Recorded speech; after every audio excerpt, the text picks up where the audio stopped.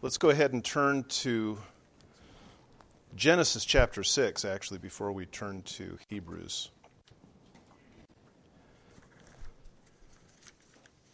You know you're in the early parts of the Bible when your Bible won't stay open because it's just too much that's right there.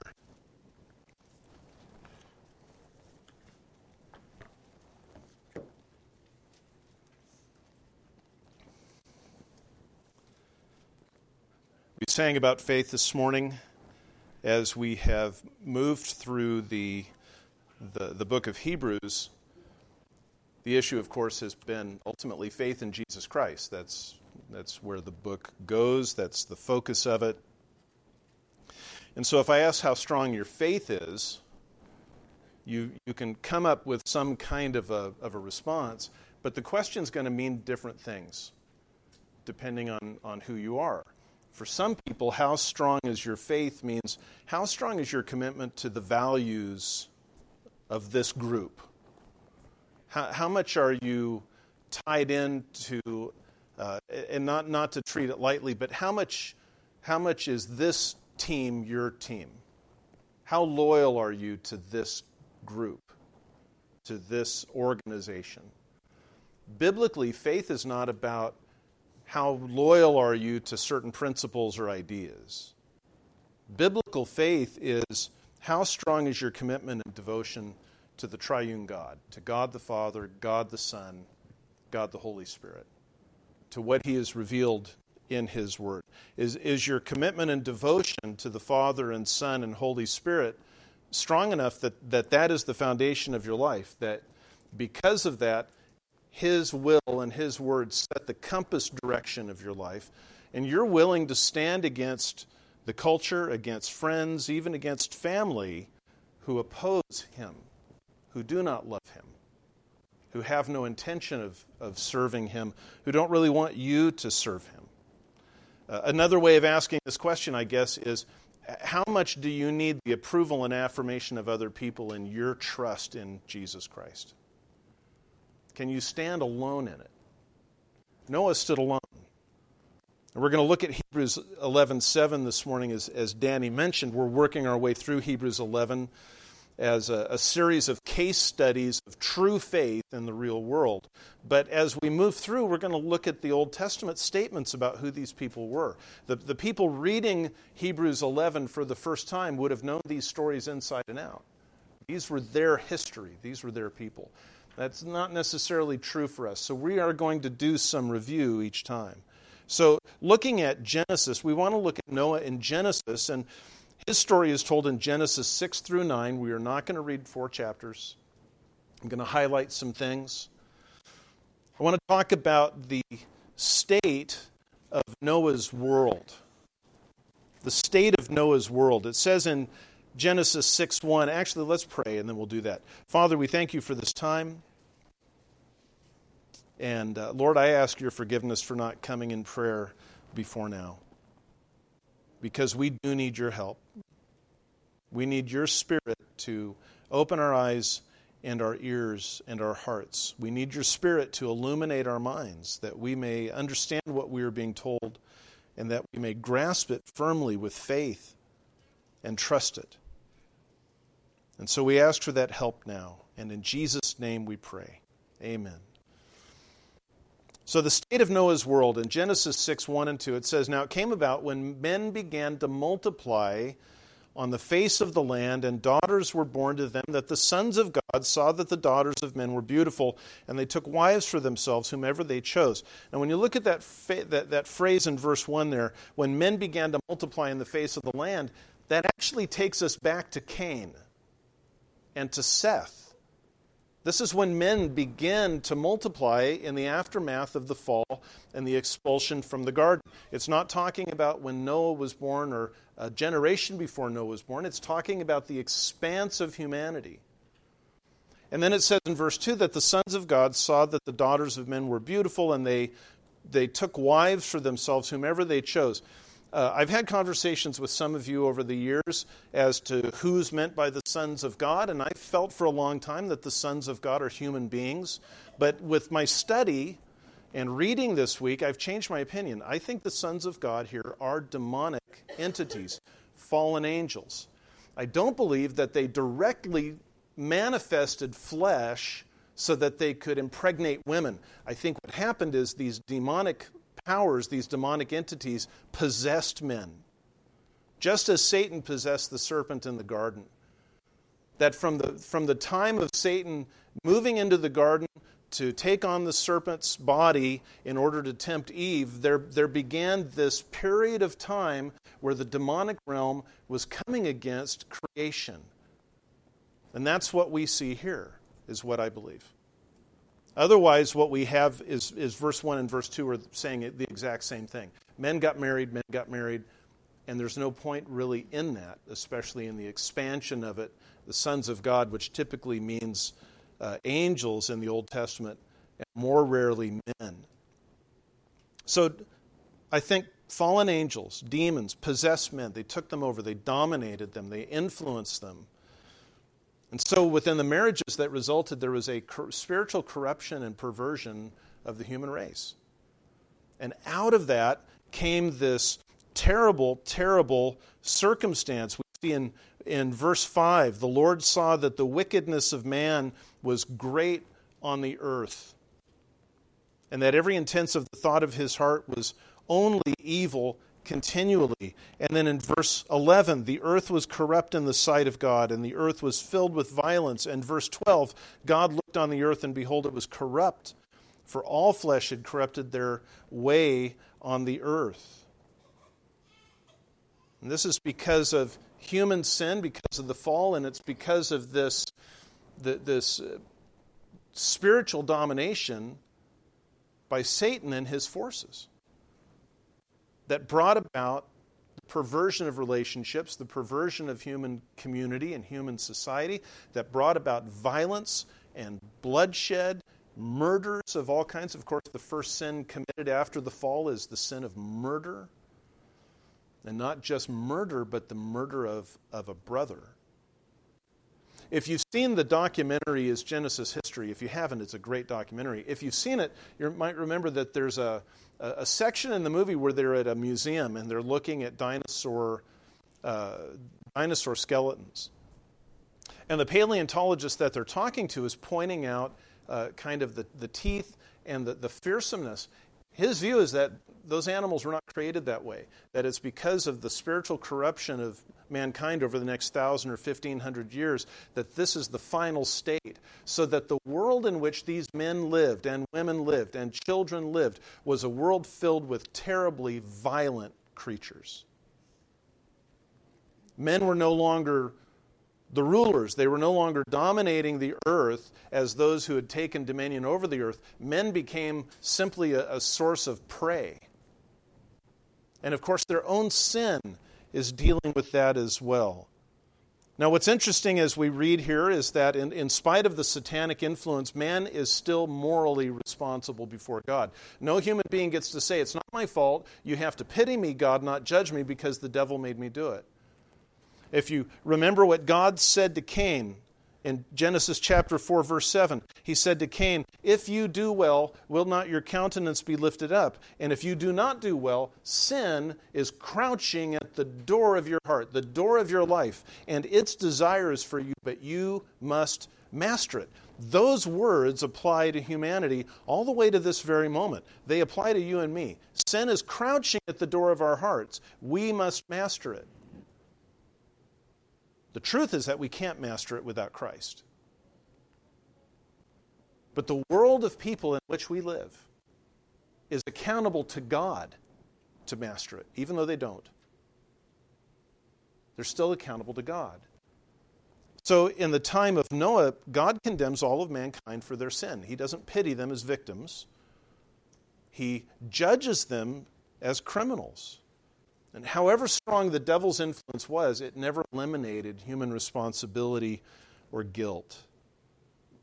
Because of human guilt, sin spread, it says in Romans chapter 8, sin spread to the entire world. The entire earth was affected by it. And so God said, I'm going to destroy all human life. And not just all human life, but all land life. All land animals, from herbivores to predators to reptiles and birds. The only thing left alive are creatures in the ocean. The only thing left alive in the flood. But Noah is very different. Noah is very different. We see in verse 8, but Noah found favor in the eyes of the Lord. Noah found favor in the eyes of the Lord. And then it says in verse 9, these are the records of the generations of Noah. Noah was a righteous man, blameless in his time. Noah walked with God. We remember that from Enoch in the previous chapter. Enoch walked with God. Noah walked with God. The language of Scripture is always important. It doesn't say that God found Noah to be favorable. It says Noah found favor with God. Noah is a sinner. Noah is a fallen human being. He has been affected by Adam's fall. Sin is present within him. We know this because of the theology of Scripture. All have sinned and fall short of the glory of God. We know it because of the example of Scripture. In Genesis 9, Noah plants a vineyard, grows grapes, makes wine, gets drunk. And that drunkenness wasn't his first sin, and it wasn't his last sin. But Noah was a righteous man. He lived according to the will of God. He was blameless in his time, not sinless, but humble, willing to confess, devoted to God, so that no one around him could make any truthful accusations about his character. And Noah walked with God just as we saw with Enoch. Noah was God's king. God was the compass of Noah's life. God was the foundation of Noah's thinking. God's glory is Noah's motivation. God's promise is Noah's hope.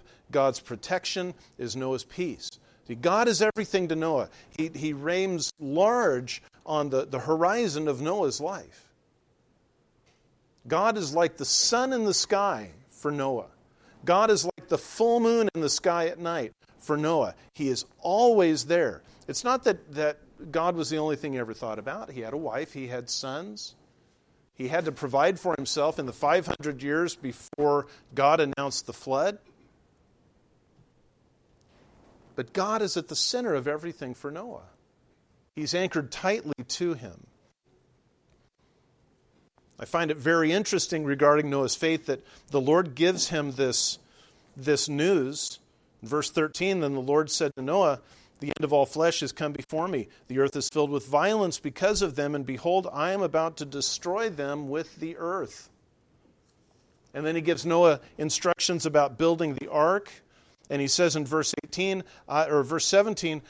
behold, even I am bringing the flood of water upon the earth to destroy all flesh, in which is the breath of life from under heaven. Everything that is on the earth shall perish, but I will establish my covenant with you.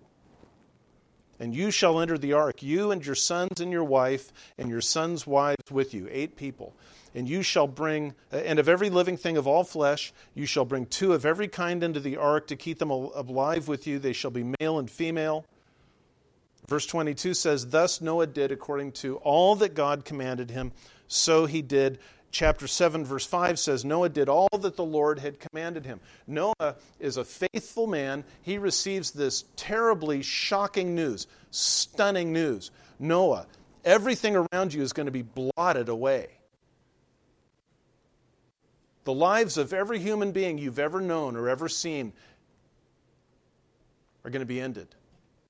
All of the animals that you see around here, except for the small number you bring on board, are going to die. All of the birds in the air, they're going to die, Noah. Let's not suppose that Noah said, oh, okay.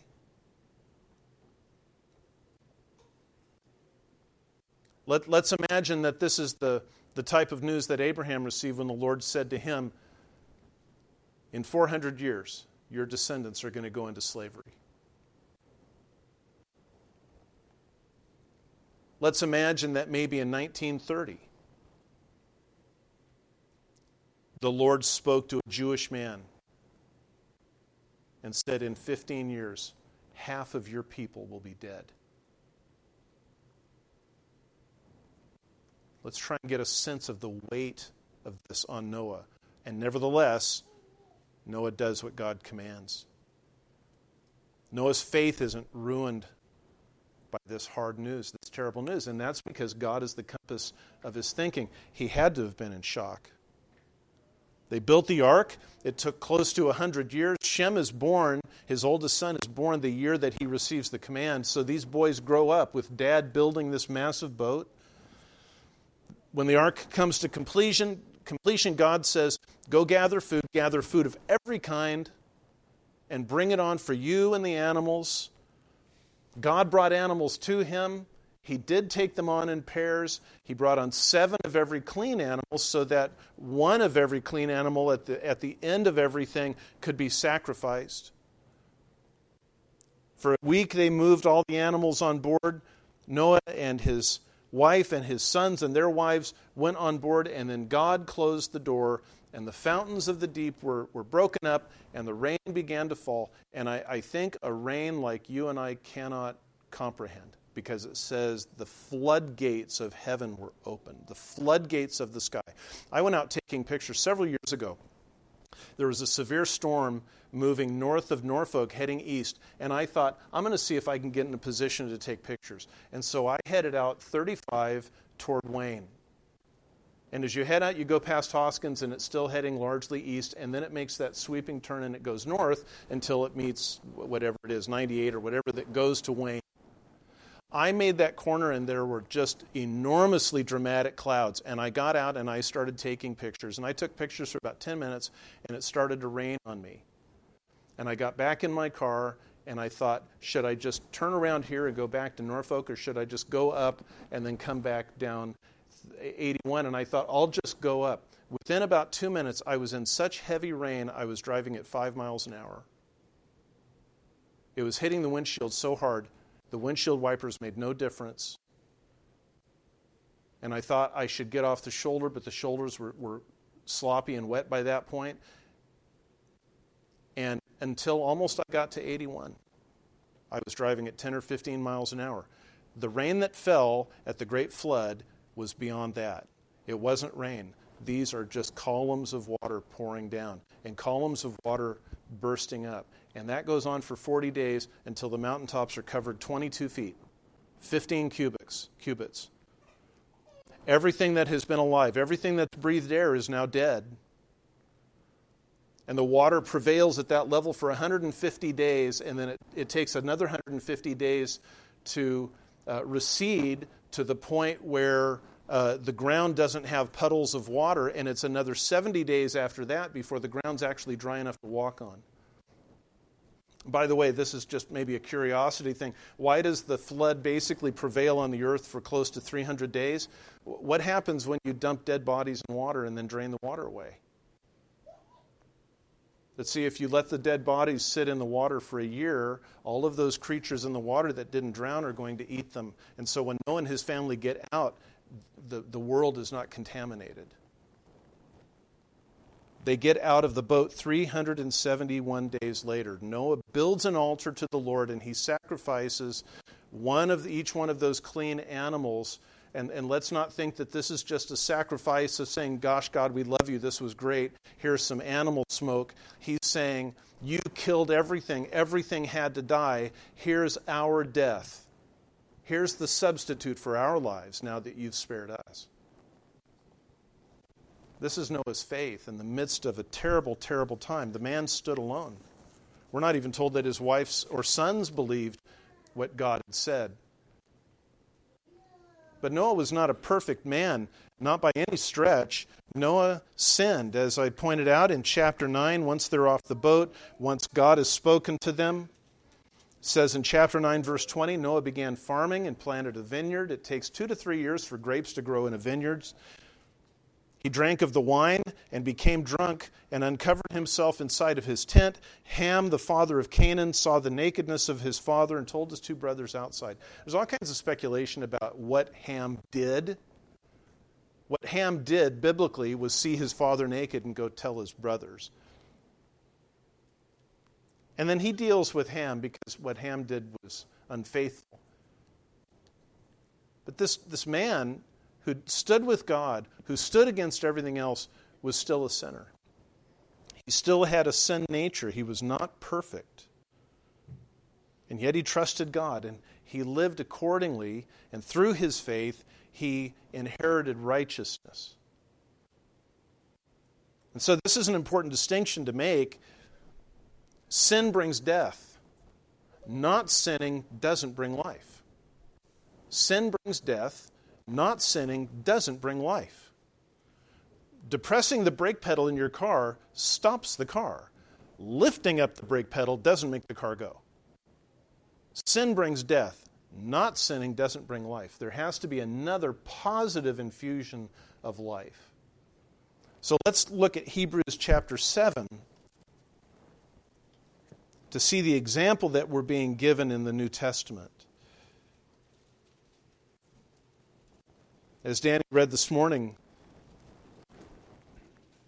Hebrews chapter 11, verse 7 says, "By faith Noah, being warned by God about things not yet seen, in reverence prepared an ark for the salvation of his household, by which he condemned the world and became an heir of the righteousness which is according to faith." So we see this phrase, by faith and reverence.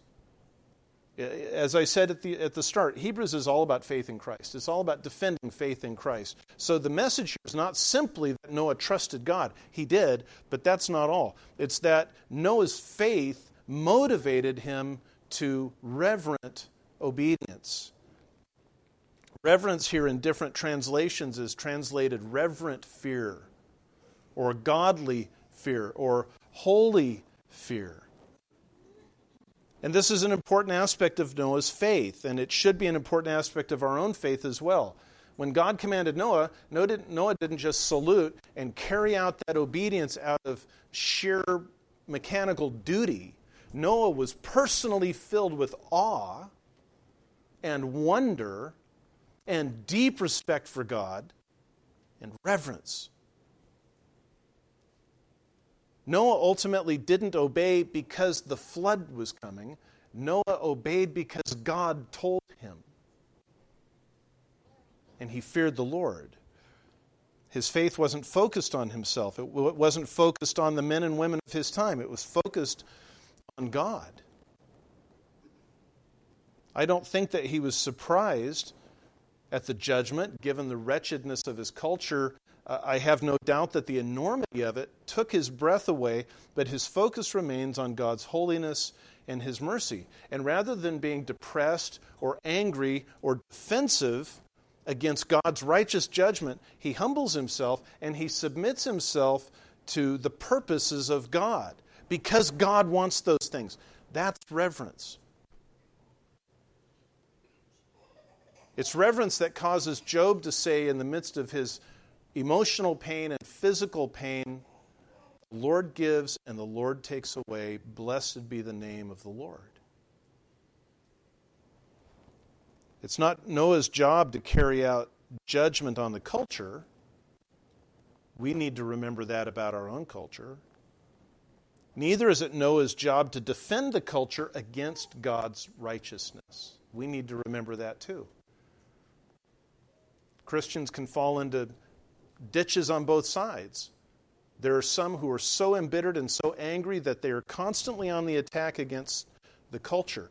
There are some who are so incensed that God would judge the culture that they insist that he won't.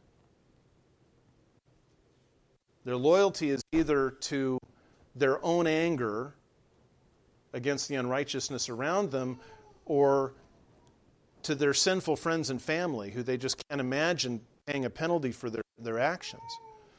Noah had his focus on the Lord. We need to as well. Noah's reverent faith condemned the world. This wasn't direct. It's not that the act of Noah's faith is what brought about the flood, brought about the condemnation of the wicked. It's indirect by way of example. The only example I can think of, and I'm sure you guys can think of better examples, the only one I can think of is a picture in a cookbook.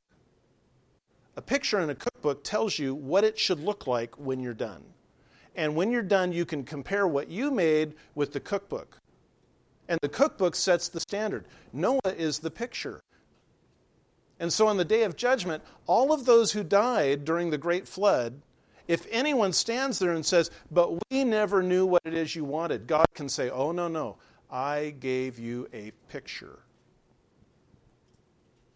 And his example is what I was looking for. And you have no excuse.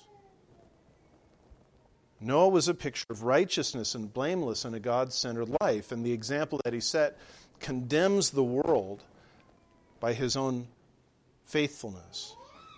And then we're told that Noah inherited the righteousness which is according to faith. That is, Noah's faith bore eternal fruit. Noah's faith bore an eternal spiritual fruitfulness. He wasn't just spared the judgment of God, he became an heir to the righteousness that comes through faith. This is an exact parallel to Genesis 15:6, which says about Abraham, then he believed in the Lord, and God credited it to him as righteousness. Abraham becomes the example for us for faith. You believe in God, and through faith you're justified, because Abraham was justified by faith, not by his works. His faith was shown by his works, James says. But it was his faith alone which justified him. This is what Romans 3 says. Now, apart from the law, the righteousness of God has been manifested, being witnessed by the law and the prophets, even the righteousness of God through faith in Jesus Christ, for all those who believe, for there is no distinction. Now, for Noah and for Abraham, his son, Abraham was Noah's seventh great-grandson, if you count the generations. For both of those men, it's faith in God, not faith in Jesus. They had no idea who Jesus was or would be. It was faith in God, and God says, because you have trusted me, you inherit righteousness. You can't earn it. You can't work for it. You have to be given it. But because you trust me, I give it to you. The Protestant Reformation, one of the big things with the Reformation was it restored this idea of justification by faith alone. And at the time and ever since, people have said, that's a new idea. It's not a new idea. It goes back to Noah. It's one of the oldest doctrines of Scripture, not some new invention. Jesus' death applied forward for you and I. He died 2,000 years ago. It applied backward for all of those who had trusted the Father. What do we learn about this case study of Noah? Let me give you three things. We learn that mature faith is reverent toward God. There are people who don't have mature faith. When we're saved, our faith is small. It's juvenile. We have to grow. And I would love to be able to tell you that you can learn every faith lesson there is to learn simply by reading your Bible and praying. It's not true. You're going to learn faith lessons by suffering. You're going to learn faith lessons by the things that hurt, through physical disappointments and emotional disappointments and trials. But mature faith is reverent toward God and His purposes. It humbly submits to Him without argument, without opposition. And that reverence is going to condemn the world by its example. Noah's faithful reverence condemned the world by its example. Your faithful reverence is a witness of God to the unbelievers around you, whether they see it now or not. And it's something that they will be held accountable for. And so we can learn how not to turn away from the Lord, but to trust Him even when we don't understand His will. And exercise faithful reverence. The second thing is mature faith pursues righteousness. I think it's fair to say that the people of Noah's day, like people in our time, made themselves the standard of behavior. I'm normal. What I do is normal. That's average. So if I think it's okay to watch this TV show but not that TV show, then that's okay for you. That's the standard. And I think it's okay to watch this show. Now, if the Lord came down and said, what's wrong with you? It's all completely polluted. Would we say, yes, Lord, out it goes? Or would we say, well, you see, we need to be pursuing righteousness. The wicked make themselves the standard of behavior. Noah walked with God, which means he made God the standard of behavior.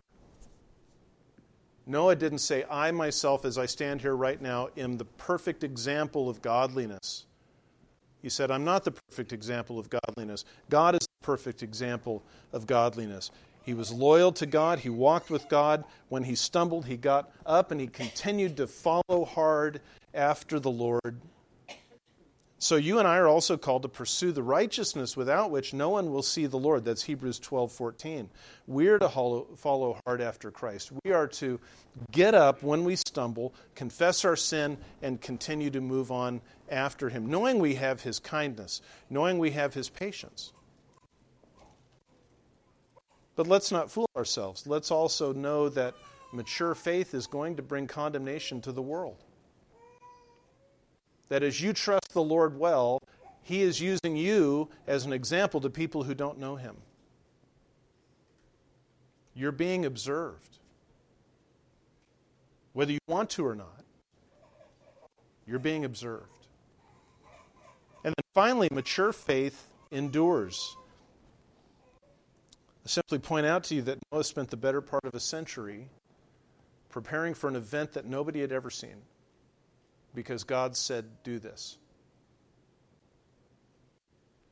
It's hard for me to do one thing for a whole day. I get bored. I've got my piano set up upstairs in my office so that I can work on my computer, and then I can turn and I can play my piano, and I can just go back and forth because I get bored. It's hard for me to focus like that. Noah spent 100 years. Now, did Noah waver at times? Perhaps. In fact, probably. But we know that he didn't waver permanently, and we know that because he actually finished the boat. We know that when it came time for the flood to come, the ark was done, the animals were there, the food was gathered. He might have walked away in confusion or distress or frustration for a day or for a week, but he always came back. You and I don't have an ark to build, but you're building your life. You're building your life in Christ. You're building it a day at a time. It doesn't matter when you came to Christ. It doesn't matter how old you are today. It doesn't matter how old you'll be at the end. None of us know. Today is a day that you can build your life in Christ. And mature faith is going to endure through that process and not say, I'm done with this, I'm bored with this isn't interesting anymore, I'm going to go do something else with my life. The definition of mature faith isn't, I'm happy all the time, I'm peaceful all the time, I just float through the world like a Christian Mr. Rogers. The definition of mature faith is I get beat down, I get knocked down, I get bruised, I get bloodied.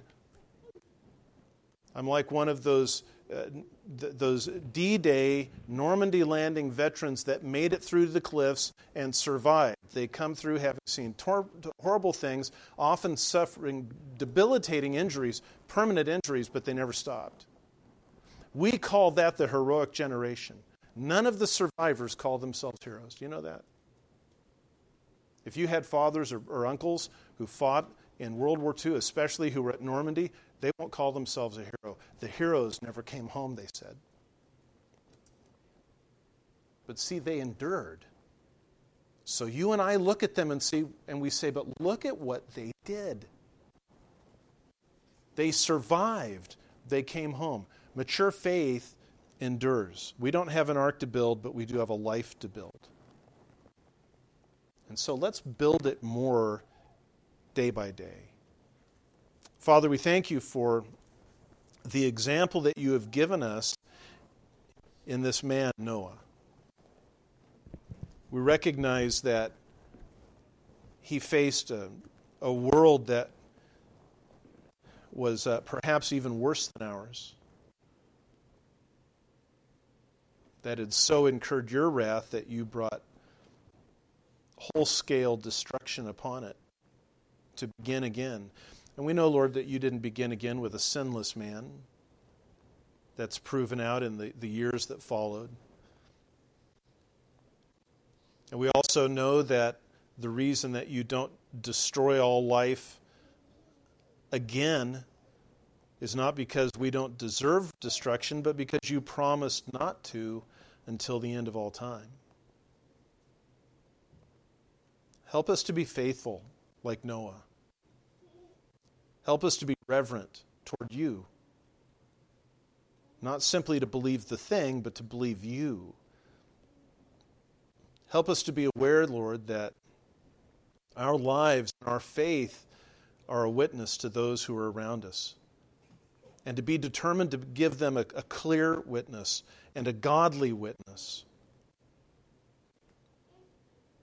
And Lord, strengthen us so that we endure. We will fall.